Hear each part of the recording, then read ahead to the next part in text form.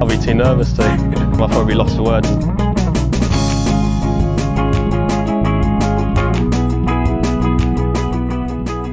Hello and welcome to another edition of the Lost for Words Betting Podcast. I'm joined as ever by Bradley Todd. Brad, hello. Good afternoon, Tom. How are we doing? Yeah, really well, thank you. I thought you said good afternoon at 20 to 9. No, do you know what? As soon as I said it, I was like, you plonker. You've lost track I of the think day. I've been sat at the same spot all day. I've lost what kind of time it is and everything. Yeah, so. It's actually the nights are drawing in now. We're getting to that point of the year, aren't we? Where it does get dark and stuff. Depressing. Yeah, I was thinking that earlier. How quickly it's getting dark now. I know I'm getting old because those sort of things actually affect me now. You start saying them things, whereas before you wouldn't. Yeah, I don't care. I'd be out in it and not worrying. But no, we just had a good week on the DP World Tour, watching Guido win for 62 yesterday. Unbelievable shot, wasn't it? Oh, that shot in the final hole was... It's worthy of winning any tournament. Yeah, and just like the round in general, right? Like, we know he's capable of doing things like that, but in that tournament, on that golf course, he didn't really seem out there. I mean, what was he, like 4 shots better than JB Hansen, who was the next best? And then, like, he really had to shoot all of that as well, because Rasmus shot 68. Like, it wasn't like he was... No, he didn't. Like, it's not like he blew it, really. You'd think he'd done enough, yeah. Yeah, like... I mean, he did in a sense because he had that 8 on the par 3, didn't he? But at least it made it interesting, and it did. It did. Brought people back in. And to be honest, like, it's another one, probably a bit like Ewan Ferguson at Himmerland. Like, probably did everything they needed to do to win, even after his blunder on Saturday, and still just got beat. You know, and it took us 62 to do it. So he shouldn't be too down on himself. He should be okay again, and really good for Guido. I mean, it's been a while since he was good, wasn't it? So it has, and he's such a joy to watch when he's like that. He's got like a swagger about him, just so much confidence in his shots, full commitment, and I'm delighted for him. It's just a bit of a annoyance when you've backed him through the roof and he goes and wins. Like, I think, were you on him the week before as well? No, I wasn't, but like he wasn't. Yeah, he has this like freakishly like locked in demeanour. Like he just looks so laser focused, even to the point they must have been watching it and like almost. Isn't he? Like he does that little fist pump that he almost expects it to go in. It was a bit like Rory McIlroy-esque. Like it wasn't a big spill of when emotion. He's dialed in, it's quite scary. They must have, like, him and his party must have been watching it on like Sky Go or something, because they were miles behind like the coverage, weren't they? So like they were like waiting for Rasmus to miss a chip, and then even when he missed it and his like girlfriend was celebrating, like he still looked like completely in the zone. Like he never really snapped out of it. So that was funny.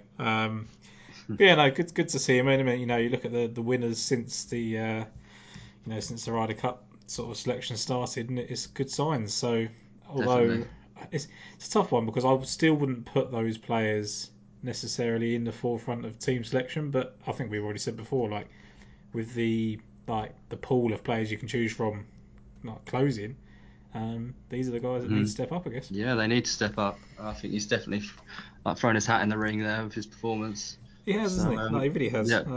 It's one of those ones I try not and to he's get... a good match. I mean, he won a match play event, didn't he? Did he win the Belgian knockout? Was it the Belgian one? Yeah, he did. Yeah. So I mean, he's got that as well on his CV, which always bodes well. He strikes me as one of those people that would be... He reminds me a bit of Olesen, like Fjorbian Olesen. He strikes me as that type of player that could go on and win 5, 6, 7, 8 times, and could have a really sneaky... I mean, he's had that 4th place finish at the US Open, and Olesen obviously had that kind of 6th at the Masters. You know what I mean? Like, it strikes me as a similar sort of player. Mental, yeah. So... I think he's got a very high ceiling, hasn't he? He just needs to see it on a more consistent basis. That's all we need to see. I mean, I think that's what I sort of said to Sky on the Pat Mayo show. Like, it's you just want to see, because like there's always people that are volatile. Like, I would consider sort of Rasmus Højgaard a little bit volatile. Like he's more consistent than Nicolai, but like he still has his like peaks and troughs, and that's okay if you're winning like Olesen does 6, 7, 8 times or whatever. But like he like Migliozzi just like went off a cliff, and I'm hoping that there's going to be one or two ways that he's going to react from this win now. Like he's either going to be completely freed up and that just leads to even more good golf. Or he's going to slack off a bit because he's got back to where he should be, and just sort of takes it for granted. And you don't know how a 25-year-old is going to react to that. Like, he's still young. That's right. And I think, to be honest, I think you probably struggled with like COVID. Like, I think a lot of young people did. Like, young, successful, trying to. I think he was living in like the Middle East or something at the time. Like, you know, it can't be easy to adapt, not being able to go back home all the time and things like that. So, you know, there's a number of reasons why the people struggle. Yeah, no, got to take that into account. So so good to see him back on is the main thing. Any other sort of takeaways from that French Open, or other than the fact I think the course was one that we want to see more often. Love to see the course again. But no other takeaways other than I was very disappointed with Rosner's final round display. That wound me up a bit. I thought, oh Christ, he could have a go at it here. 3 shots behind, final day, but he just could not make the most of the par fives. And his putter again. Let him down yesterday, didn't it? It's just woeful. That's like, God. I thought it looked a little bit like, because they said, he's made it, nice putt on the final hole, but it looked really bad. Like the stroke, he almost looks a little bit, not yippy. I don't think he's got the yips, but like, it's not good. It's there's no not confidence. Easy on the eye. No. So I think there's always going to be a little bit of a drawback on him, but we know. Like we did with Migliotti, we knew what he was when he first came out. Oh, exactly. Great putter, streaky putter. So it can happen. Like we've seen it with Wiesberger and people like that. Like you go through real strong periods of struggling with the short stick, and that's it. So hopefully he comes out of that. I thought Thomas Pieters was eye-catching again, although he let himself down a little bit. But it's one of those golf courses where I wouldn't necessarily think he's going to go well. So the fact that he's actually finished third is actually a bonus. Like, I think some of the shots he's pulling off at the moment is just absolutely obscene. And despite the fact that he's got a bad record here, I wouldn't be surprised to see him go well in this. So, right. I think there's plenty to sort of take away from it, but nothing to get. I don't want to get too caught up in it as well, because like I think it's a completely different test to what we're facing this week. It is, yeah, I agree. So Alfred Dunhill Links is what we're going to talk about before we go on to the PGA Tour, the Sanderson Farms, which is back this week. A little bit like the last couple of weeks, I suppose. Rory McIlroy's in the field, 9-2. Can, of course, break the market. Shane Lowry, 11-1. Matt Fitzpatrick, 11-1. Tyrrell Hatton, 16s. And Tommy Fleetwood, 20s. And we'll stop there. Does Rory worry you at all? Of course. Yeah. Rory McIlroy is playing excellent golf at the minute. Got to be worried, but I think you've got to take him on. I think, there is people there that can beat him. Obviously, if he turns up to his best. I think with his record here, he's never been able to get it done. So I believe you've got to take him on. Yeah, I agree with that. I think like you say, he's obviously was fantastic in his first Open Championship here in 2010. He obviously led after round 1, then shot second round 80. And then, of course, we've seen this year what he did in the Open Championship. Probably should have won there. And then 2 runner-up finishes in the event itself. So, yes, he's got to be respected. But again, I just think there's something missing from him a little bit. And I don't know if it's too much self-imposed pressure to perform in front of live players or whatever. But you look at the 2 people he's lost to Michael Hoey and Oliver Wilson. I think that's the beauty of links golf. And actually, no, he's had 3 runner-up finishes because he came second to Simon Dyson as well. So that's just not on our, because you can only go back 15 years or whatever. 3 runner-up finishes in this event is pretty wild. It's pretty crazy, yeah. But I don't know. I don't know if he's I think it's one of those ones where I used to think he could struggle in links, and I don't think he does. I think he's actually really good at it.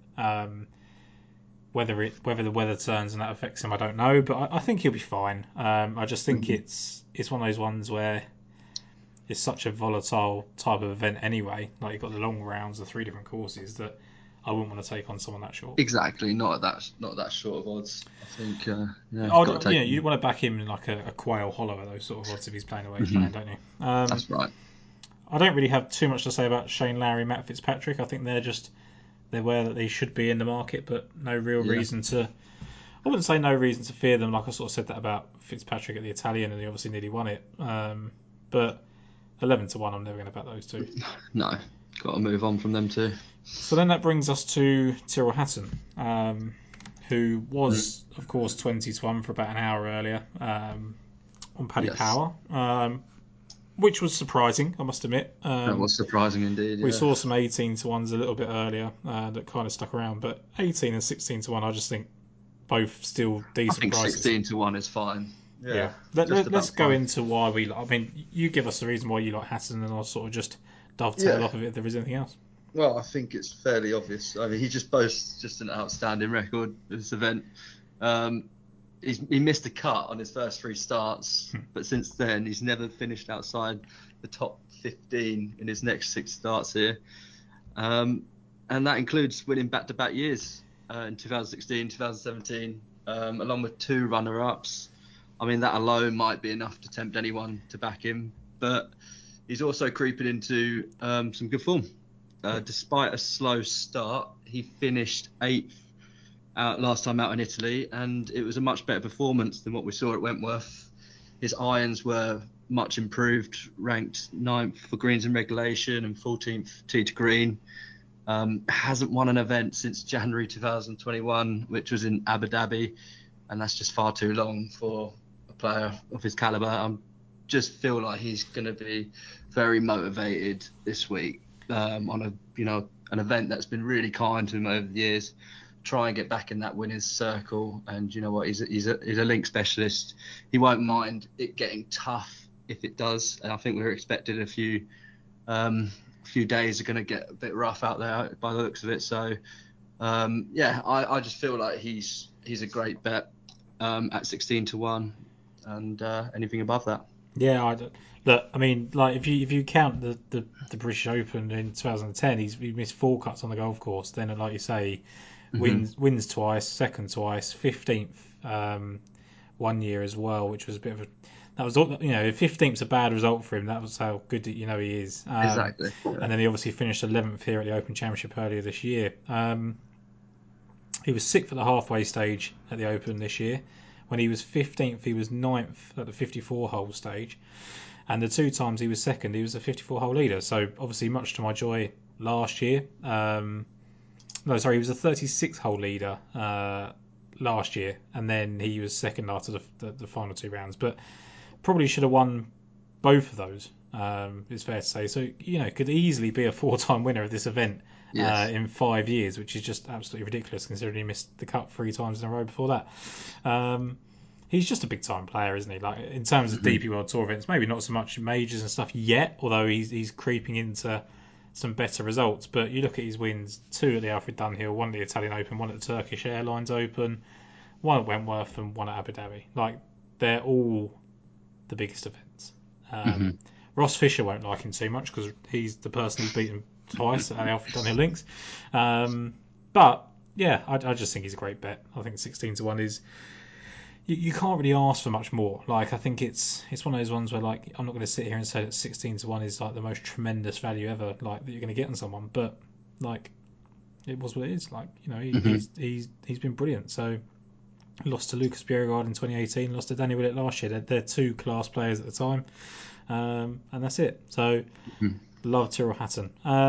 In this kind of area down here now, I just kind of going into. I really wanted to back Jordan Smith, which is something I never ever think of. Right? I just think. I wanted to back him last week, but it was far too short then. I remember you saying that before, and like he was 5th on this golf course in the past. His ball striking remains absolutely elite.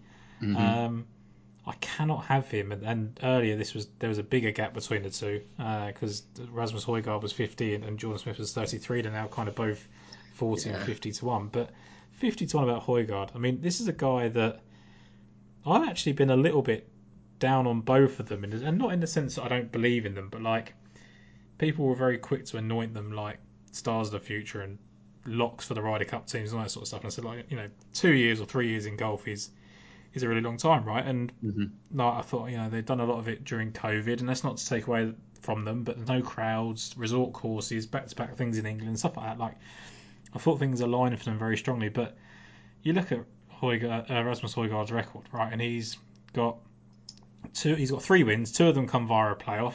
One of them comes from a final round 63 against Bernd Wiesberger.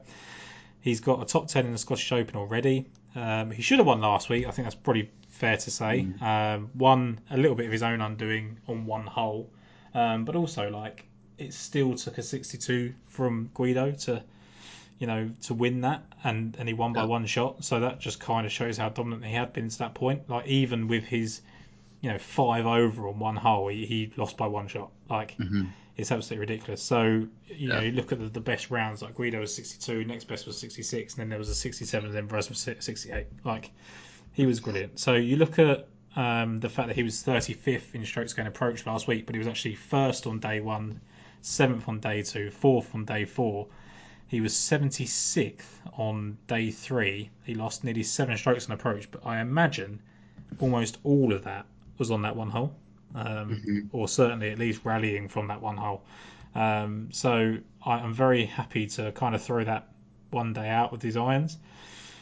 Just brilliant. I think this is a guy that's got 3 wins, could have 5, needs to have a big week in a field like this because he's still only 130th in the world rankings, like even after the form that he's put in. So I think this is a problem for the DP World Tour, but like I think he's brilliant. So I thought 50-1 on someone that nearly won last week, should have won last week, and now he's got a golf course that it's interesting, Brad, because like we always think of these as like links specialist events, and we've gone and picked Hatton for that reason, but you actually look down the roll call of winners, and like I think it just generally rewards the people that are hitting the ball the best at that point or playing well. And Victor Perez 2019, I know he's obviously from the area or lives in the area.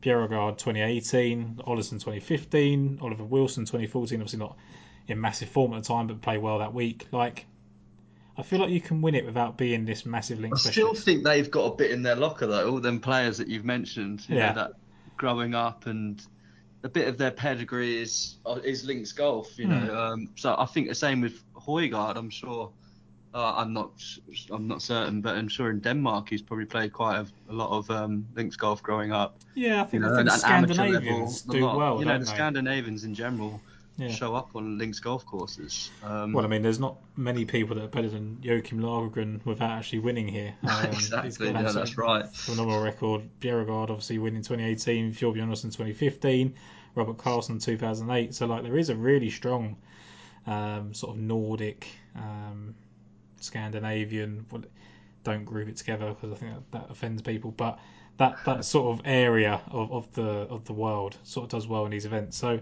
happy just to take a shot. There's no reason for me to think he won't be good at links golf. That's basically the way I look at it. Yeah, I mean he has that 10th as well at the Scottish Open, which is always something to go off of as well. Yeah, I'm glad you mentioned that because I said that to you earlier and then wrote this down in my notes. And got I carried away. I had a good look at Højgaard this week as well. I mean, I worry that he's going to feel as though he should have won last week, and I don't know how he's going to react based off that. I feel like he's the kind of cool character that's going to come out and could just show what he's all about. Like he showed last week, he's unreal. Yeah, he was brilliant. That was the only thing that concerned me is how he's going to dwell on how he's lost that tournament, because he shouldn't have lost that tournament. So there's 2 ways to look at it, isn't it? Like I mean, one, he shouldn't have lost it, and he may sort of kick himself because of what he did at that one hole. But also, if he looks at it in a not emotional way, like he's lost to a 62, and that was best round of the entire year on the DP World Tour. Top 60 all-time ever on the DP World Tour. And just happens to come from a guy that gets incredibly streaky at times. So, and he showed some stones, to shoot 68 after 74. He did, and I think at 50s, as you were saying, comparing it with like the likes of Jordan Smith, you just feel like you've got a better chance if Højgaard's up there on a leaderboard, don't you? You just feel like he's going to win. Whereas I do pick on Jordan Smith an awful lot, but like I actually genuinely wanted to bet him this week. I just can't believe the number. But I'm just looking back, and so he won at Crans, and that was the first start after losing that Kazoo Classic. I'd say like where he should have won before. And then, so that kind of gives me sort of hope. And then when you look at when he won the Honda UK Championship, that was after coming second, sixth, and third. So all of those he would have had opportunities to win. So I think that actually his mental strength looks pretty good. And that's kind of backed up by the 2 playoff wins and won by 1 stroke. So we shall see. Like I think he's young enough to bounce back from it. What I would say is it would be a step up. It would be it sounds weird for someone of his caliber already, but like it still would be a step up from what he's been winning.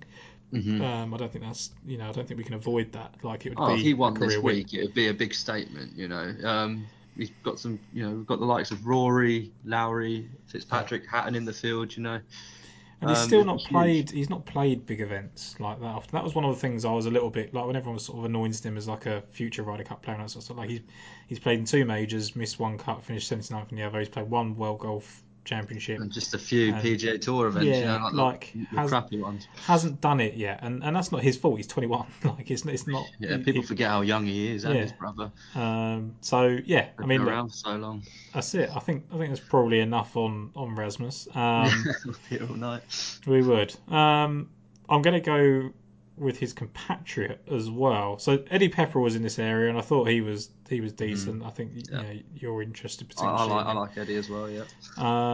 But one, Thorbjorn Olesen for me. I mean, he was 90-1 earlier, and we were kind of talking about this in our little group chat earlier. But 90-1 was ridiculous. Like first glance, I was like, oh, he's not playing well enough. He's just someone that caught my eye because he's had a first and second here. But you look, he's got a first and second here. He was first for Tee to Green last week, 7th in approach, and then that was his second top 10 approach week in the last 4 starts. And I know his record here, other than those 2 performances, the win and the second, is really poor. But he missed 1 because of a court case. He missed 1 when he was in, missed a cut when he was in really bad form.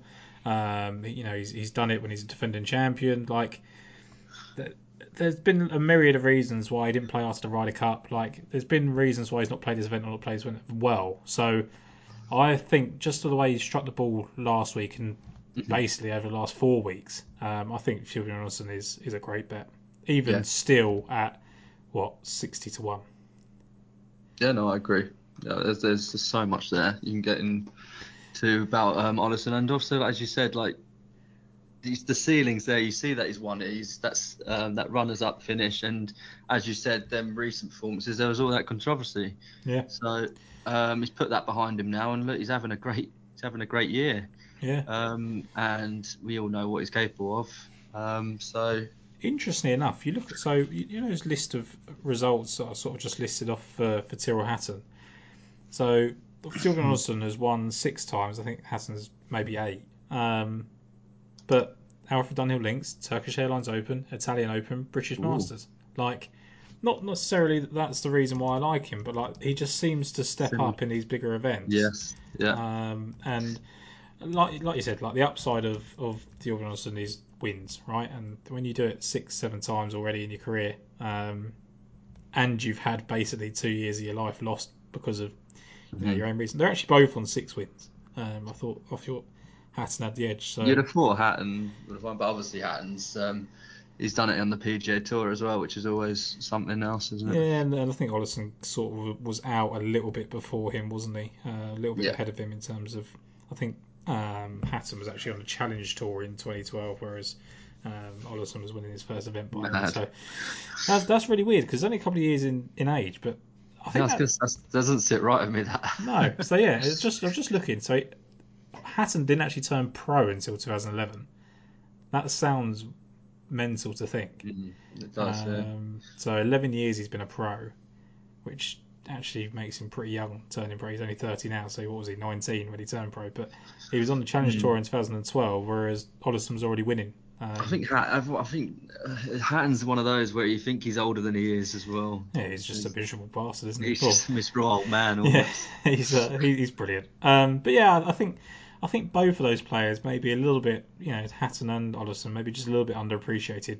Olesen for different reasons, maybe because of the controversy, but Hatton just, because he hasn't done it yet in like, I know he's obviously won big events, but not won like a major or even really contended at a major. Like, it feels like he doesn't quite get recognition he deserves. So both of those are, really good players, and obviously Højgaard there as well. Talk to me about Matt Wallace. I sometimes need some convincing on Matt Wallace. Sometimes I think he's brilliant. Sometimes I think he's a little bit overrated because of that 1 year. But I'm willing to be talked either way at the moment. Okay. So there's 80 to 1 about him. I chose to take the 66s with the 8 places. Yeah. Smart, yeah, I think so. Another player, he's just like Hatton. He hasn't won in what feels like forever, but it's a bit more longer than Hatton. He won last in Denmark 2018. Yeah. And yeah, he's had some good performances since then, and he obviously came close recently at the European Masters. Who did he lose to? Was it Lawrence? Tristan Lawrence. Yeah. Yeah, and since then there's been a couple missed cuts in Europe, but it was his last performance at the Fortinet that sort of inspired me to take him this week. He finished tied 21st, which is steady enough, but he left it until the last day to play his best golf. He shot a final round 67, which was the 4th lowest on the day. He ranked 4th on approach, 11th off the tee, and 2nd tee to green. I just think that might be like a decent boost that he needs returning home. And he played well in this event in the past. I mean, not great, but it's got progressive form. He's got better on every trip, like 59th, 28th, 15th, I think, last time he was here. And he also has a runners-up at the Scottish Championship, which is always nice to see. And I just think there's a lot to like about him. I think he's more likely to win here than he is, obviously, over in America, which he hasn't been able to accomplish yet. So, yeah. You say 4th on a pro. I didn't notice that. So that's promising. That was final round. Oh, sorry. Okay, yeah. No, that makes sense. I was just looking at the round 4 stats. Yeah. Yeah, no, that's cool. And then when you look at his course form, I think it's a little bit a case of that hidden form again. Like, he was 59th on his debut, which was 2017, maybe 2016. He was 8th after round 1, 6th after round 2. Then he shot 74 on the Saturday, which I never know without digging really deep into them, and maybe I'll do that later, whether that was on Carnoustie or not, but that would make a lot of sense if it was. And then he was 28th a couple of years later, where he was the first round leader, and 12th after day 2. And then when he was 15th, that was the best he could have been, because he sort of grew into the event, shot 65 on the final day. But all of that kind of suggests that he's got enough ammunition to get round here, doesn't it? Mm-hmm. No, it does. Yeah. Do you think along those lines of me, where he sometimes gets put in a little bit short because of that 2018 year? Yeah, I do think so, but I think that's just I feel like he's had them like finishes where it suggests that he could have won, in recent years. So it's like if he'd have got even one of them over the line, then maybe people wouldn't think as much about that, just that, like, basing him around that whole year that he had. I think it's tough because I go down the lines of like it's a little bit overrated. He was playing for the Ryder Cup spot, etc. But then what you've got to think of is, like, with all that going on, he performed his best golf. And then you look at 2019, he was 3rd in the PGA Championship, 12th in US Open. Like, a lot of players don't even get to that peak, and he's still got plenty of time ahead of him. So I feel like sometimes I'm a little bit harsh on him. Not sure quite why I haven't warmed to him. Extraordinary talent. Like, I just think it's one of those ones where I always think he looks a little bit short in the market. This week, different because of who we've got at the top. Yeah, no, I do like him. Interesting enough, I'd probably like, because he always seems to be in that kind of 125 to 1, 150 to 1 mark, doesn't he, for PGA events. I feel like I would almost just chance him in there. Yeah. So, yeah, who knows? But I think definitely not to go against your pick. I do really like it. So, nice. Ewan Ferguson was for me next. Sort of saying, no, like, he could be a 4-time winner this season, and if I can give him 2 wins, and obviously people can take the 2 wins away from him that he has got, but Oliver Wilson had to hold an absolute bomb on 17 in Made in Himmeland to beat him there. Then he lost in Kenya on his own accord. He had a 4-shot lead, and I think he shot the final around 76, didn't he? But that means he could have been a 4-time winner this season. I don't think that's really sunk in for people. No, he could have been. And I think it's because he's inconsistent and in and out that he doesn't get priced down as much until he does go and win again, and then he'll get priced down to 50s or 40s or whatever. But he was 17th here in the past, and he was inside the top 10 for the first 3 rounds as well. So to me, like, do I feel like he could do it when it got really shitty? I don't know. Like, if the weather got really hard, I don't know. When Qatar, it was Windy proper there. windy. Yeah, and when you look at the people that have won Qatar as well, like, that's a pretty promising thing, I suppose. Just thinking back. I think he can. I think he's got it in him. Yeah, I think I think it's one of those ones. There's nothing to say that he couldn't. And you look at it, he opened with a 65 here 2 years ago, shot a 73, and then a 69 to sit ninth after the 54 hole stage, and then just shot a 72 in the final round. And he wasn't as well versed as he is now in terms of winning and competing and stuff like that. So I like him. I think he's a big price. Still 100 to 1 7 places. There was some 125s, but it's been picked. No, I think he's a good long shot this week. I don't get it. I don't really understand why he's not like Adrian Moronk is seen as a 50 to 1 shot. Ryan Fox is definitely gone off the boil. Probably because he's off the back of 2 missed cuts. Yeah, but like, for how long's Fox been in and out of form now? Yeah, I know exactly. And doesn't play. I mean, it should be a really good event for Ryan Fox, and I must admit I was tempted, but like when he's getting to the prices now, where you want to get back on him. But last 3 events, miscut, withdraw, miscut. He didn't even have his clubs last week, did he? No, I think he's injured as well, maybe, which doesn't help. But I just felt like he was, he got a Taggy there at 66 to 1. I know he's playing well, but I looked at Taggy because obviously he's got a brilliant record in Scotland as well. I come back to picking on Jordan Smith. Like, if Jordan Smith has as hard a time winning as he does, which is 1 win and 1 playoff loss in a career where he's basically struck the ball like Rory McIlroy for X amount of years and can't follow it up, then why is Ferguson, that could have won 4 times this season, 100's won? It would be a massive step up, a bit like Hogard. It would be a huge statement, especially at home. So it can't be ignored that it would be a step up. Great.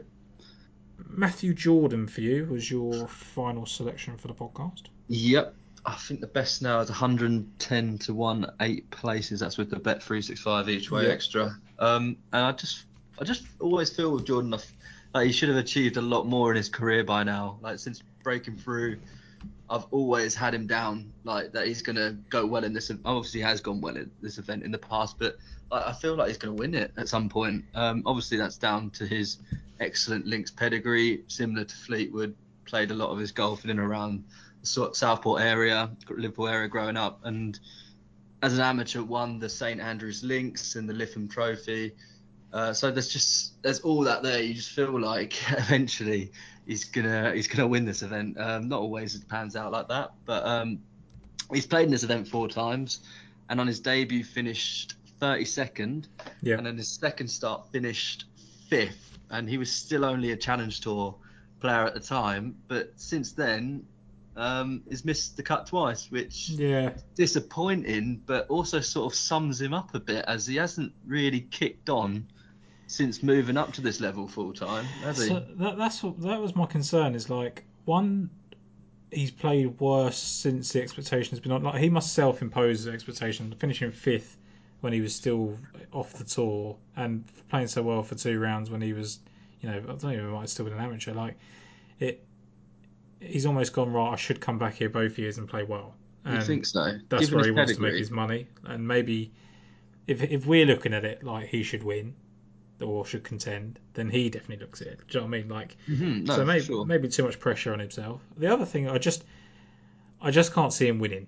And no, and I do. Yeah, I mean, I completely agree. I just think that he offers good each way value. Yeah, like, that is it. He does, and also I think that the only thing I would say is that, like, links golf I think you can hide away from that pressure, but like, you can hit a bad shot and get a really good bounce, and like, I think sometimes it gives opportunities for sort of the less experienced winners to have a chance of going round. Yeah, we've seen Ollie Wilson win after years of not doing it.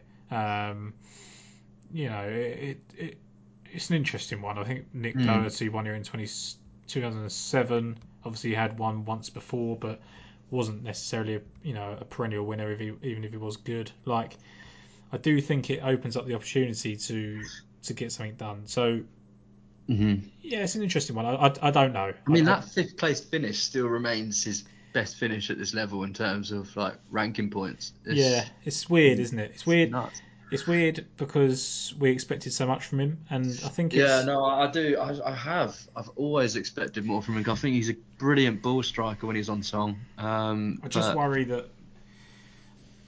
It's just that he's had that 4th place finish. Obviously, like that's why I'm sort of chancing him is because he's managed to made 3 cuts in a row. Obviously, before last week's missed cut, and that included that 4th place finish in Denmark. And you know what, he doesn't have much experience in contention, and it showed that week in Denmark because he kind of final round 70, he lost by 3 shots and. It just never looked like he was like gonna win it. But I just think there is just enough there to sort of tempt me at the price. And he missed a cut on the number last week. He fought back from a first round 73. But yeah, like you, tough to envision him winning. You never know. But I do think he's good each way value. I think anyone here, like. If you're 100 to 1 or bigger, like you do have to consider each way value. Like I don't think Joachim Lorentz's playing well enough to win, but like he can always finish in the top 3. Like it's just what he does here. Like, he closed with a 79. I'm sure people are still going to be jumping on him this week. It doesn't matter. He'll just show up. And like I'm not going to go back to Southgate because I think with Southgate there's a ceiling at the moment. He finishes 12th here this week, and it still looks really good, and you may want to back him again in the future. But when you look, I'm just looking at sort of like Matthew Jordan's. I've just put in tour tips like when he's finished between 1st and 5th. Obviously the one time he's finished 1st was at the Italian Challenge Open. Yeah, Challenge Tour. Yeah. But it's not like there was the 76 final round in Qatar when he was the 54-hole leader, which is disappointing. Himmelandi obviously shot a 70, but 70 is not horrendous. Then you got 66 final round in Portugal, 69 final round in Cran, 66 final round Wales Open, 68 final round here. Like, you could argue that actually he's a pretty good final round player. It's just he's maybe knocked himself out of position. Yeah, tough one. Interestingly, talking of Challenge Tour, the Swiss Challenge last week was in France. Is that right? It was, yeah.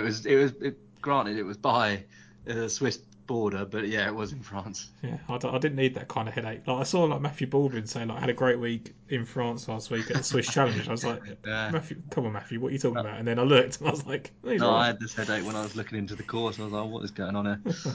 But that wasn't related anyway. That's so that's you for your selections this week. Yes. Final one for me. The other Fitzpatrick. I've been really impressed with Alex Fitzpatrick recently. He's been awesome.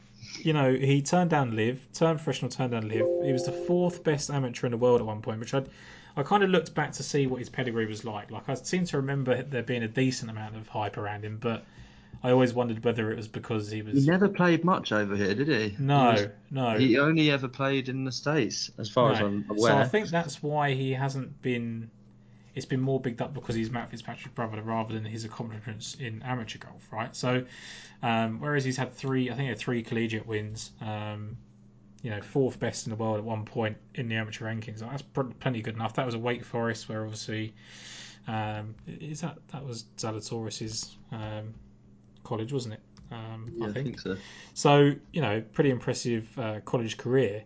And then you look at it and you think, okay, he's turned down Liv. I think that's a pretty easy decision for someone like him because because of who his brother is. And it helps his brother's got his arm around his shoulder as well, hasn't he? Yeah, and the fact that he knows he's probably going to get invites because of who his brother is. That is just the nature of it, right? So then you look at what he's done with those. He missed the cut of the Irish Open. Not too worried about that. I think that was maybe one of his first starts on the DP World Tour. Then he goes and starts playing in Canada a little bit. Finished 63rd, but then he finished 11th at the Ontario Open, where he was inside the top 3 after 36 holes. Then he finished 24th in Quebec. Then he comes and misses 2 cuts. Then he comes back to the DP World Tour, 27th at the Italian Open, which we talked about, where he was taking the piss out of Matt for being 1 yard ahead of him in driving statistics. And then he comes to the French Open last week and finishes 13th, never outside the top 16 at any point during the week. And what makes the Canadian Tour standard looks good. It does, doesn't it? Yeah, it does. It does make you think. Yeah, maybe he's actually something to look at there. But then you look at the fact that he was 11th in strokes gain approach. He had a top 3 approach day on Saturday, top 20 approach day on Thursday. That's a huge improvement to what he showed in Italy. Like, he played well in Italy without actually striking the ball very well. And then he was 9th in tees green overall. So then the question is he going to be like his brother at this event, who hasn't played it very well? 3 missed cuts, 15th, 21st, 26th. And to be honest, that's probably all I'm expecting from him. Like a 15th or a 21st place finish, whatever. I would probably say back him top 20. I am going to back him outright. I'm going to back him. There's 300 to 1, 350 to 1 about him. But I think this is a person. I think we've seen it at this sort of event. We just spoke about Matthew Jordan doing it. Like, if Matthew Jordan can finish 5th here, like when he's still on the Challenge Tour or still, cutting his teeth, why can't Alex Fitzpatrick? Like, it depends how you view him. Like, I think sometimes it's as a positive and a negative being having the same name as someone that's really famous. Like, is he just expected to be good? And if he doesn't do wonders, is he a letdown and stuff like that? But also, 15 to 2 for a top 20 was interesting. That's pretty decent. I just think he's playing well, and I don't see any reason why he couldn't be good at links golf. We don't know. I think we get too caught up in we have to see them being really good at links. Well, I think you do. Yeah, you don't have to. Obviously, you don't know. We've seen it. It doesn't always relate. Yeah. But I always like to see a little bit. Of course we do. Yeah, if you ask me if there was a 300 to 1 shot that had a whole bank of top 15, top 20 finishes here, and it showed something last week, you're obviously going to go with him. But I kind of like this little element of unknown about him. I think he looks good. So. No, I like it. Yeah. So I think that was basically it for that event. There was a couple. I kind of liked Tom Lewis. I did look at Bjerregaard just because he's shown life and he's obviously a former winner, but there wasn't enough for me to go off to sort of suggest it. And the other really random one I thought was Marcel Siem. He came up a couple of times in the course form. I think he played well at an Open before, but he's got 11th and 15th place finishes on this golf course, which I thought was impressive. And you looked and he's actually hit the ball okay in recent starts as well. So, Marcel Siem was interesting, but I wouldn't bet him for any reason, really. Anyone else for you? Yes, there's some. There is one more player that I will mention who I've been following for a while off the mini tours and on his amateur career. Yep. I've backed him twice on his 2 starts in professional golf, and that is Sam Bairstow. He's 1,000 to 1, but I'm not backing him outright. But he's 8th amateur ranked amateur in the world. He's played.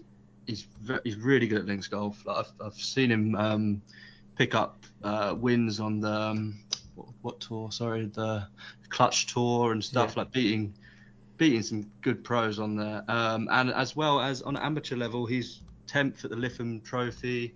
He didn't do too well this time round at St Andrews Links Trophy, but he's finished well there before. Let me have a look. I'm just looking back.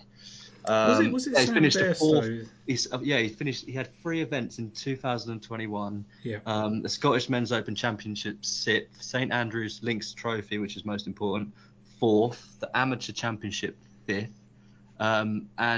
he's just got a really good links pedigree, and he's good in the wind as well. I've seen him win a tough event in the wind, and he made the cut at the Open.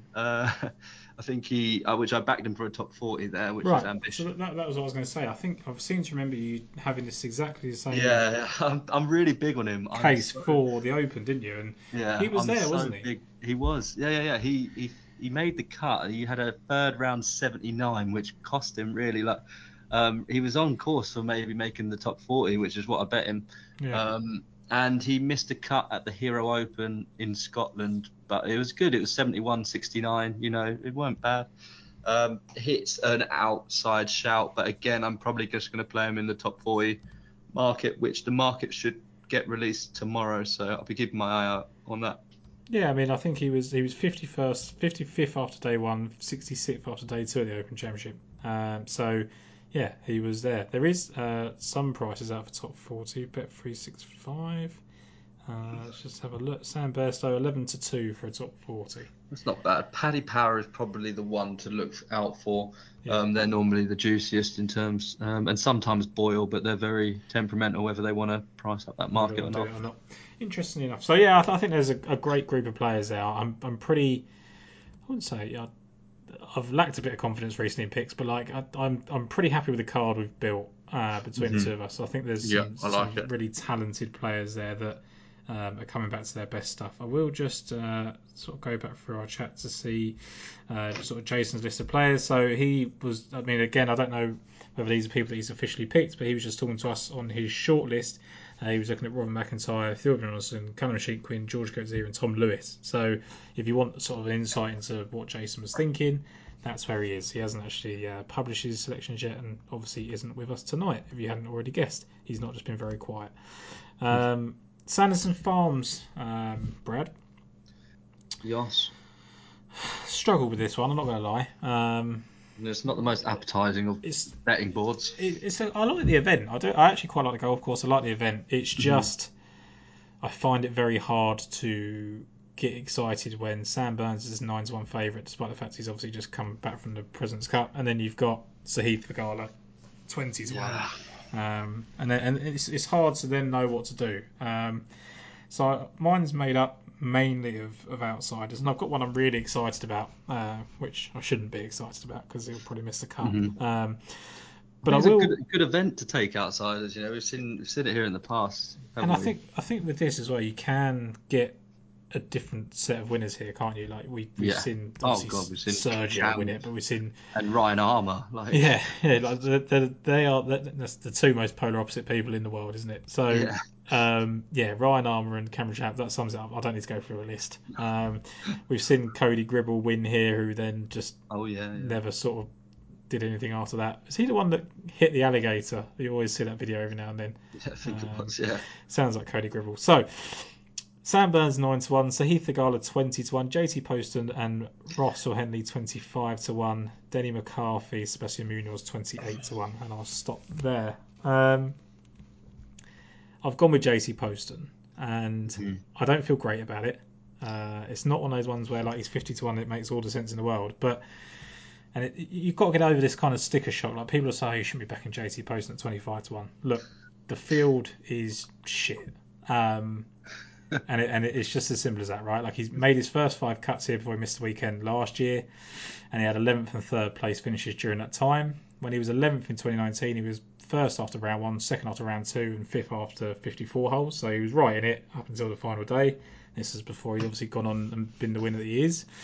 Year later, finished 3rd. He was second after round 2 and first going into the Sunday. So twice in as many years, he's been in the mix and had a chance.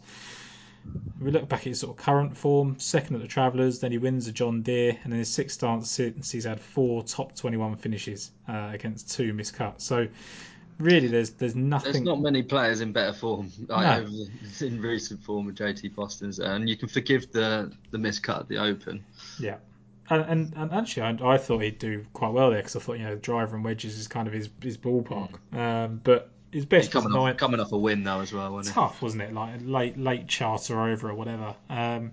His 9th was in the 72-hole scoring at Tour Championships, obviously a limited field, but that is the highest he's finished. But he's been in top 20 in strokes gained approach and tees green since, basically, in terms of this field. So I do like JT Poston. I think he is improving still, and it's a field that he can win in. Yeah, I mean he's not someone I considered. I think that's because I just saw the number. I just don't. And like you, I agree with everything you said. I just think it's my stubbornness, and I'm like, oh my god, JT Poston, 20 in the 20s, Yeah. you know, but really, you know, you make a great case, and it wouldn't surprise me at all. I mean, I would say the same thing about Denny McCarthy at 28-1. Oh, And I definitely agree with Demi like he's McCarthy. got the same sort of appeal, really. Then my sort of eyes were sort of cast to Thomas Dietrich and Taylor Montgomery. I mean, Taylor Montgomery I've been very I high love on. Taylor Montgomery, but I think it's very tough to take him at that price. Yeah. I think I had doubts, didn't I, over him being 50-1 at the Fortinet, and took Justin Sir, which was like the biggest slap yourself in the head moment. But like this is as low as he's going to get for the whole season, unless he wins twice. So why not just wait and see? I'll happily see him win at that price and not feel too bothered at all that I missed it, you know. No. Even though I wrote him down and I was like, I really like him this week. I do. But I can't take him at that price. I really can't. I can't. Thomas Dietrich, I thought the price was pretty decent. He's playing well both tours.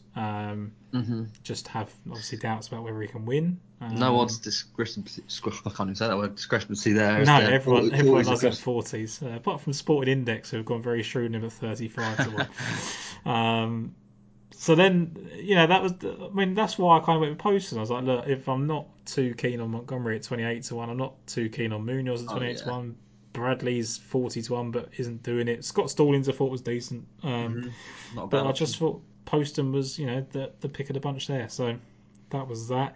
Then I wanted to go with Sepp Straka, and then I saw he's missed 4 straight cuts at this course, and just led me to believe that he probably doesn't. He's great on Bermuda, isn't he? And he is. That's why it doesn't make much sense that he's been so poor over the years. No, so I think sometimes I've got to get over that and just he probably will just play well. He's hitting the ball well. I think he's going to get a lot from his recent performances, obviously at the FedEx Cup. You know, I think that's going to be huge for him.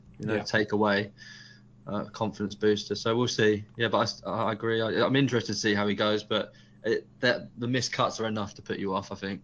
Yeah, and they were never bad. Like they've never been really bad miscuts. Like he's always been in with a shout, but just not for me. So this person I did want to go for. Interestingly, Brad, I think if we cast our minds back a little bit, I kept trying to find a reason to back Harris English when he was coming back from injury. I mentioned him a few times, and obviously finally showed he's back in his last start. Yeah. No, definitely. I mean, he struggled to get back to playing at his best, hasn't he, since his injury? And but there are just signs last time out at the Fortinet that he probably isn't that far away. I mean, he 3 rounds in the 70s, but then he closed with that final round 64 backdoor to 9th place finish. But I mean, granted, it was purely down to a hot flat stick, wasn't it? Yeah. He gained 4.31 strokes parting on the field in that final round, but it might just give him like a much needed confidence boost, and it might spark the rest of his game to come to life. Just one positive result like that. So yeah, and he's played here 3 times. He's got better at every visit. Missed cut 39th and 6th back in 2019 when he last played. And yeah, there's just so much. I think there's just enough there to take him because he's a 4-time winner, isn't he? And 2 of them wins have come on Bermuda grass. So yeah, I just think he's a good bet this week. Wasn't it the Century Tournament of Champions and where was it?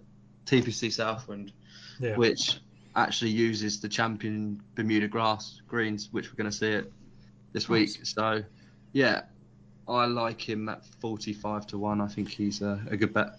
Yeah, I think he's fine. I think it's one of those ones where, like you say, it was driven by the flat stick, and that kind of put me off. But I take your point that can just he could just be lacking confidence, and then all of a sudden he gets in the top. Could just 10. spark it all into place. Yeah, everything can come in. We've seen like Guido has a good game with his irons, and still not the best with his driver, but everything sort of came together enough to get the win. So we see it.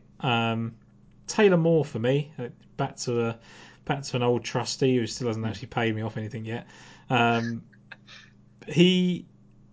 just think he's got something, and he was 50-30 on debut, which is I think back in 2017, which means he wasn't really playing anywhere at the time. And then he comes back in 2016, comes back last year and finishes 17th.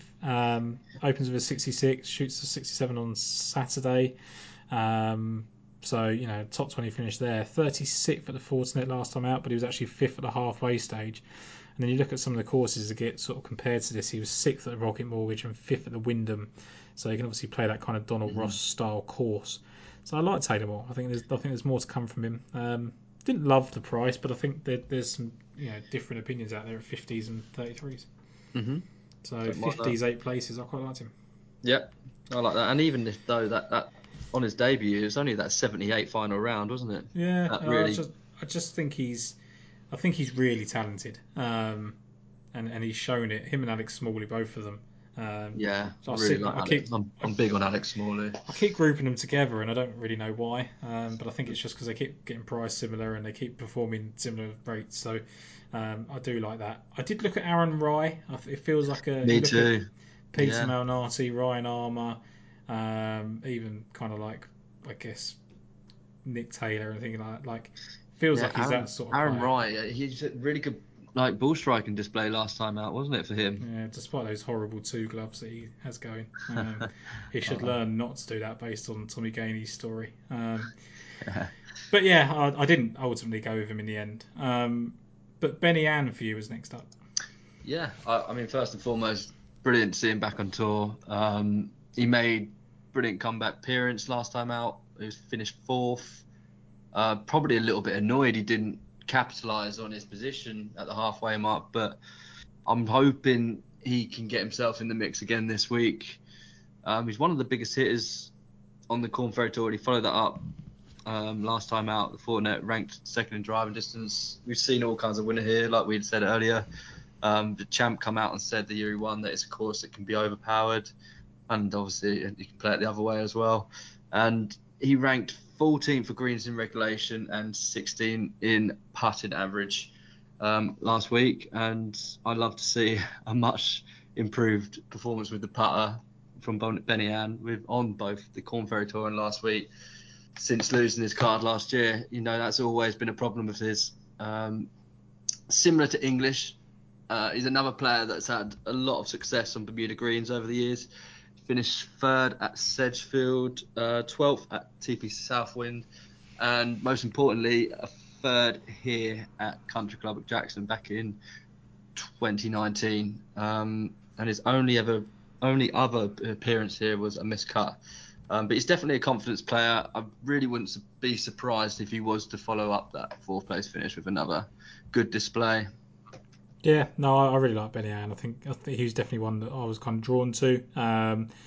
Just one of those ones where I think it's a bit of an overreaction to what he's done price-wise, which is ironic coming from some of the people that I've picked. So yeah, there wasn't really. I have no negatives about Benny Ann.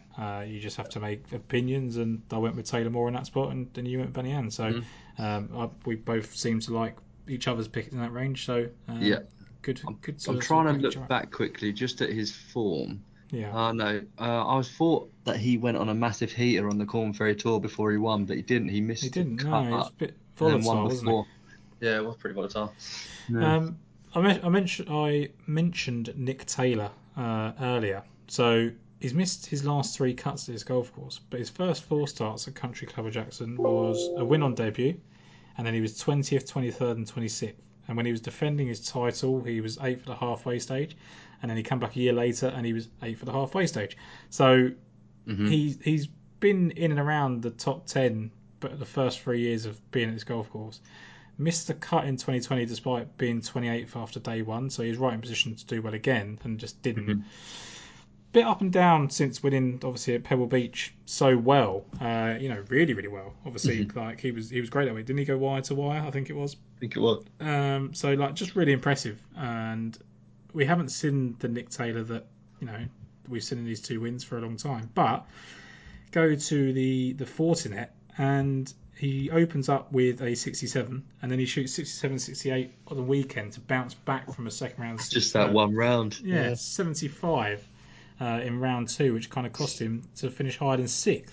So 6th place finish with a 75 on your card sort of suggests that you're in decent form. Coming back to a golf course you've played well at in the past, He was 12th in approach at the Fortinet, and he was second tee to green. So, like, ball striking was just excellent. And I don't love it, but I don't love the event. And just trying to find. What price did you get him? He was 90s, I think he was. Oh, that's a good price. Maybe 80s is readily available. Eight places. He's 90s. I think that's 90s, 8 places with the each way extra. Yeah, so that's pretty good. Yeah, so I think that's a pretty good price. Even the 80s, I'd be fine with. You've got a winner there, and I did look at Justin Lauer, but like he hasn't got that winning pedigree. Looks kind of shocked when he gets in contention. Yeah, he is a bit of a nervous wreck when he touches the front. Yeah, which makes sense, right? He's not been there often. No. Last couple I'll let you go first. I can't pronounce this guy's name. MJ Daffue. I always say about Daffue. I always say Daffue or Daffue. I always try to give myself some sort of like French tone. But MJ Daffue, Monday Q legend, isn't he? Yeah, that's what. I mean, he became a bit of a Monday Q bandit for sure. Yeah. Like he used to get through so many of them. He struggled to really ever settle on a tour.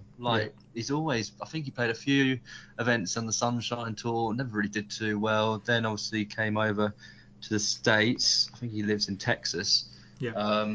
And then he started playing the Corn Ferry Tour, but it wasn't ever. It was only like 5 or 6 events, 7 events, something like that. And then he would go and play, go back somewhere else and play. He never settled, and it was only this year he's had his first full season playing. Like consistent events on a tour, and that was on the Corn Ferry Tour, and he absolutely smashed it. Like the only thing missing was a win. He finished 11th on the Corn Ferry Tour points table, secured his PGA Tour card. He had 2 runner-up finishes and 3 further top 5s this year. Yeah. And one of those runner-ups finishes came at the Lacombe Suncoast Classic in Florida, where Benny Ham pipped him by a shot. And that's Bermuda Greens again. I wouldn't repeat of that this week. The old forecast. But yeah, he's another big hitter, ranked 3rd in driving distance on the Corn Ferry Tour and 12th in par 5 scoring, which is important this week. You've got to make the most of the par 5s. He missed a cut last week, but hit the ball really well in his second round, ranked 14th on approach and tee to green, just couldn't putt. So I'm hoping a change of service might do the trick this week. He's coming off 2 missed cuts, but it was only a month ago he finished runners-up at the Boys Open, so his game isn't far away. He's a birdie machine. Absolutely just love him in a birdie fest. Yeah. And what's even better is that he's played here before, where he didn't have much status and he was just flicking around on defence. Probably was Monday Q. Qualified it. Yeah, Monday qualified, yeah. And he finished 12th. Yeah. In his only ever appearance here back in it was 2020, yeah. And I just think he's leveled up as a player since then. Yeah. And he could spring a surprise this week at big odds. I think 150 to 1. Let's have a look now. Got him 8 places. I don't know if that's there anymore. Yeah, 150 to 1 there, but 6 places. Get 125s, 8 places. 125s, 8 places is fine, yeah. And if you do it with Ladbrokes, you can boost to 140. So there you go. He was right up there at the US Open, wasn't he? He was one back on the day one. Then he actually took the lead in day 2 for a little bit. And the person he got beat by at the Albertson Boys Open was Will Gordon, who has actually been in pretty good form and someone that I looked at for this. So I like it a lot. I like a lot about that. Yeah. I think he has stepped up. I think he qualified 6 times in 2021 for PGA Tour events, which is. I think he's someone that could get off to a fast start as well. So we've kind of seen this with people like he's a bit older than the likes of Corey Connors and stuff, but we've seen people that just kick on from they take a while to get out there. When they do, they kick on, and definitely. He could do that. I mean, he's such a late bloomer. Yeah, his mum died or something.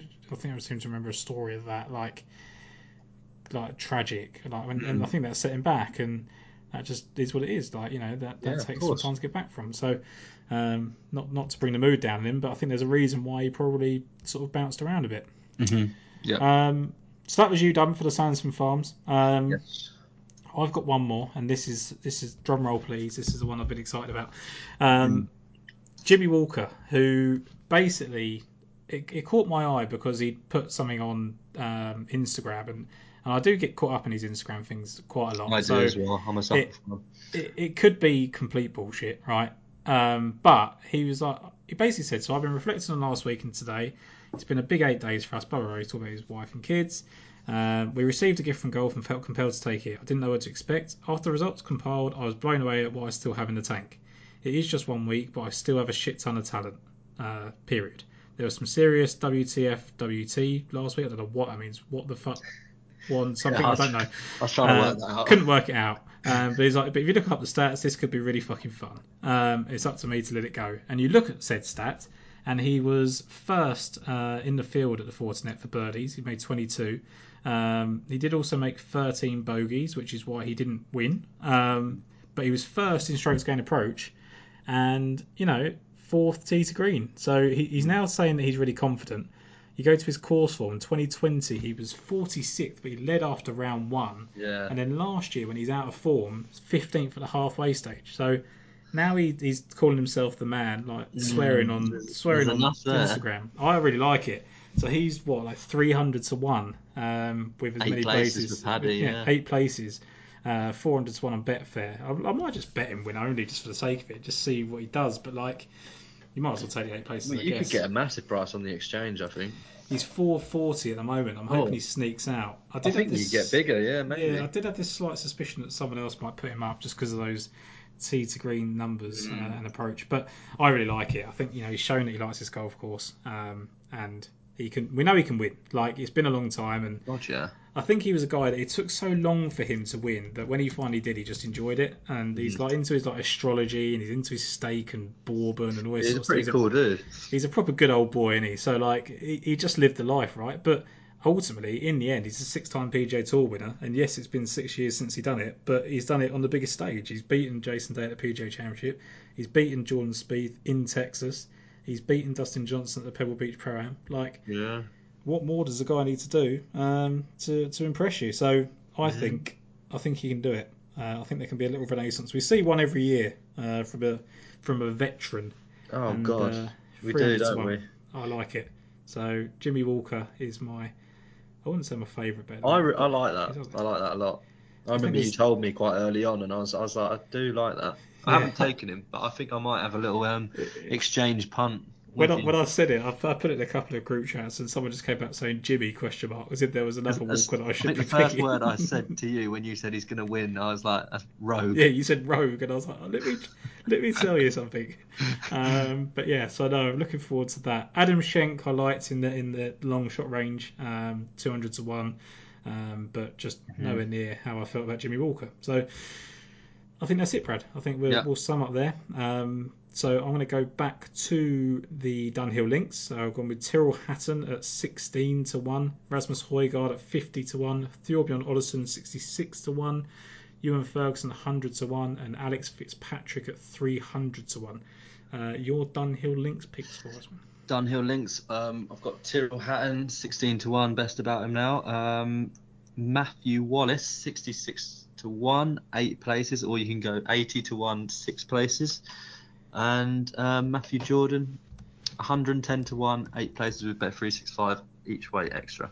I like that. Going over to the Sanderson Farm, I love the way you full named Matthew Wallace because you knew you were going to go right into Matthew Jordan there. Sanderson Farms, JT Poston 25 to 1, Taylor Moore 50 to 1, Nick Taylor 90 to 1, and Jimmy Walker 300 to 1. Brad, your 3 for Sanderson Farms? I've got Harris English 45 to 1. I've got Benny Ann 66 to 1, and MJ Dafu 150 to 1. Definitely one of the better names on the PGA Tour, MJ Dafu. That's pretty cool. If I can ever pronounce it right, then it'll be. Yeah, I was always hoping Chip McDaniel. He was one of my favourite guys to bet on the Corn Ferry Tour. I was like, what a name. Chip McDaniel. What people need to be careful of this week, if you see C Young in any odds, that is not Cameron Young. Carson. Like 500 to 1. It is Carson Young, who has come off the web.com. Yeah, that's well pointed out. Yeah, someone might just be careful, and that's not to say because I've seen Carson Young like come up on leaderboards a couple of times, and so luckily I know who he is. But like, yeah, I could see that being an issue for someone. Is Brandon Matthews the guy that bombs it like 400 Oh God, he yards? hits it absolutely miles, probably further than Bryson, to be honest, and anyone else on this tour. Let's see what Brandon Matthews does this year, but maybe not for this event. Right, Brad, that's us done for the week. Good job. I actually really enjoyed summarising those picks, especially in the Dunhill Links. But the Sanderson Farms got more exciting as we talked about it. So always enjoy that coming back onto the TVs. So we'll be back next week. And Brad, good luck this week.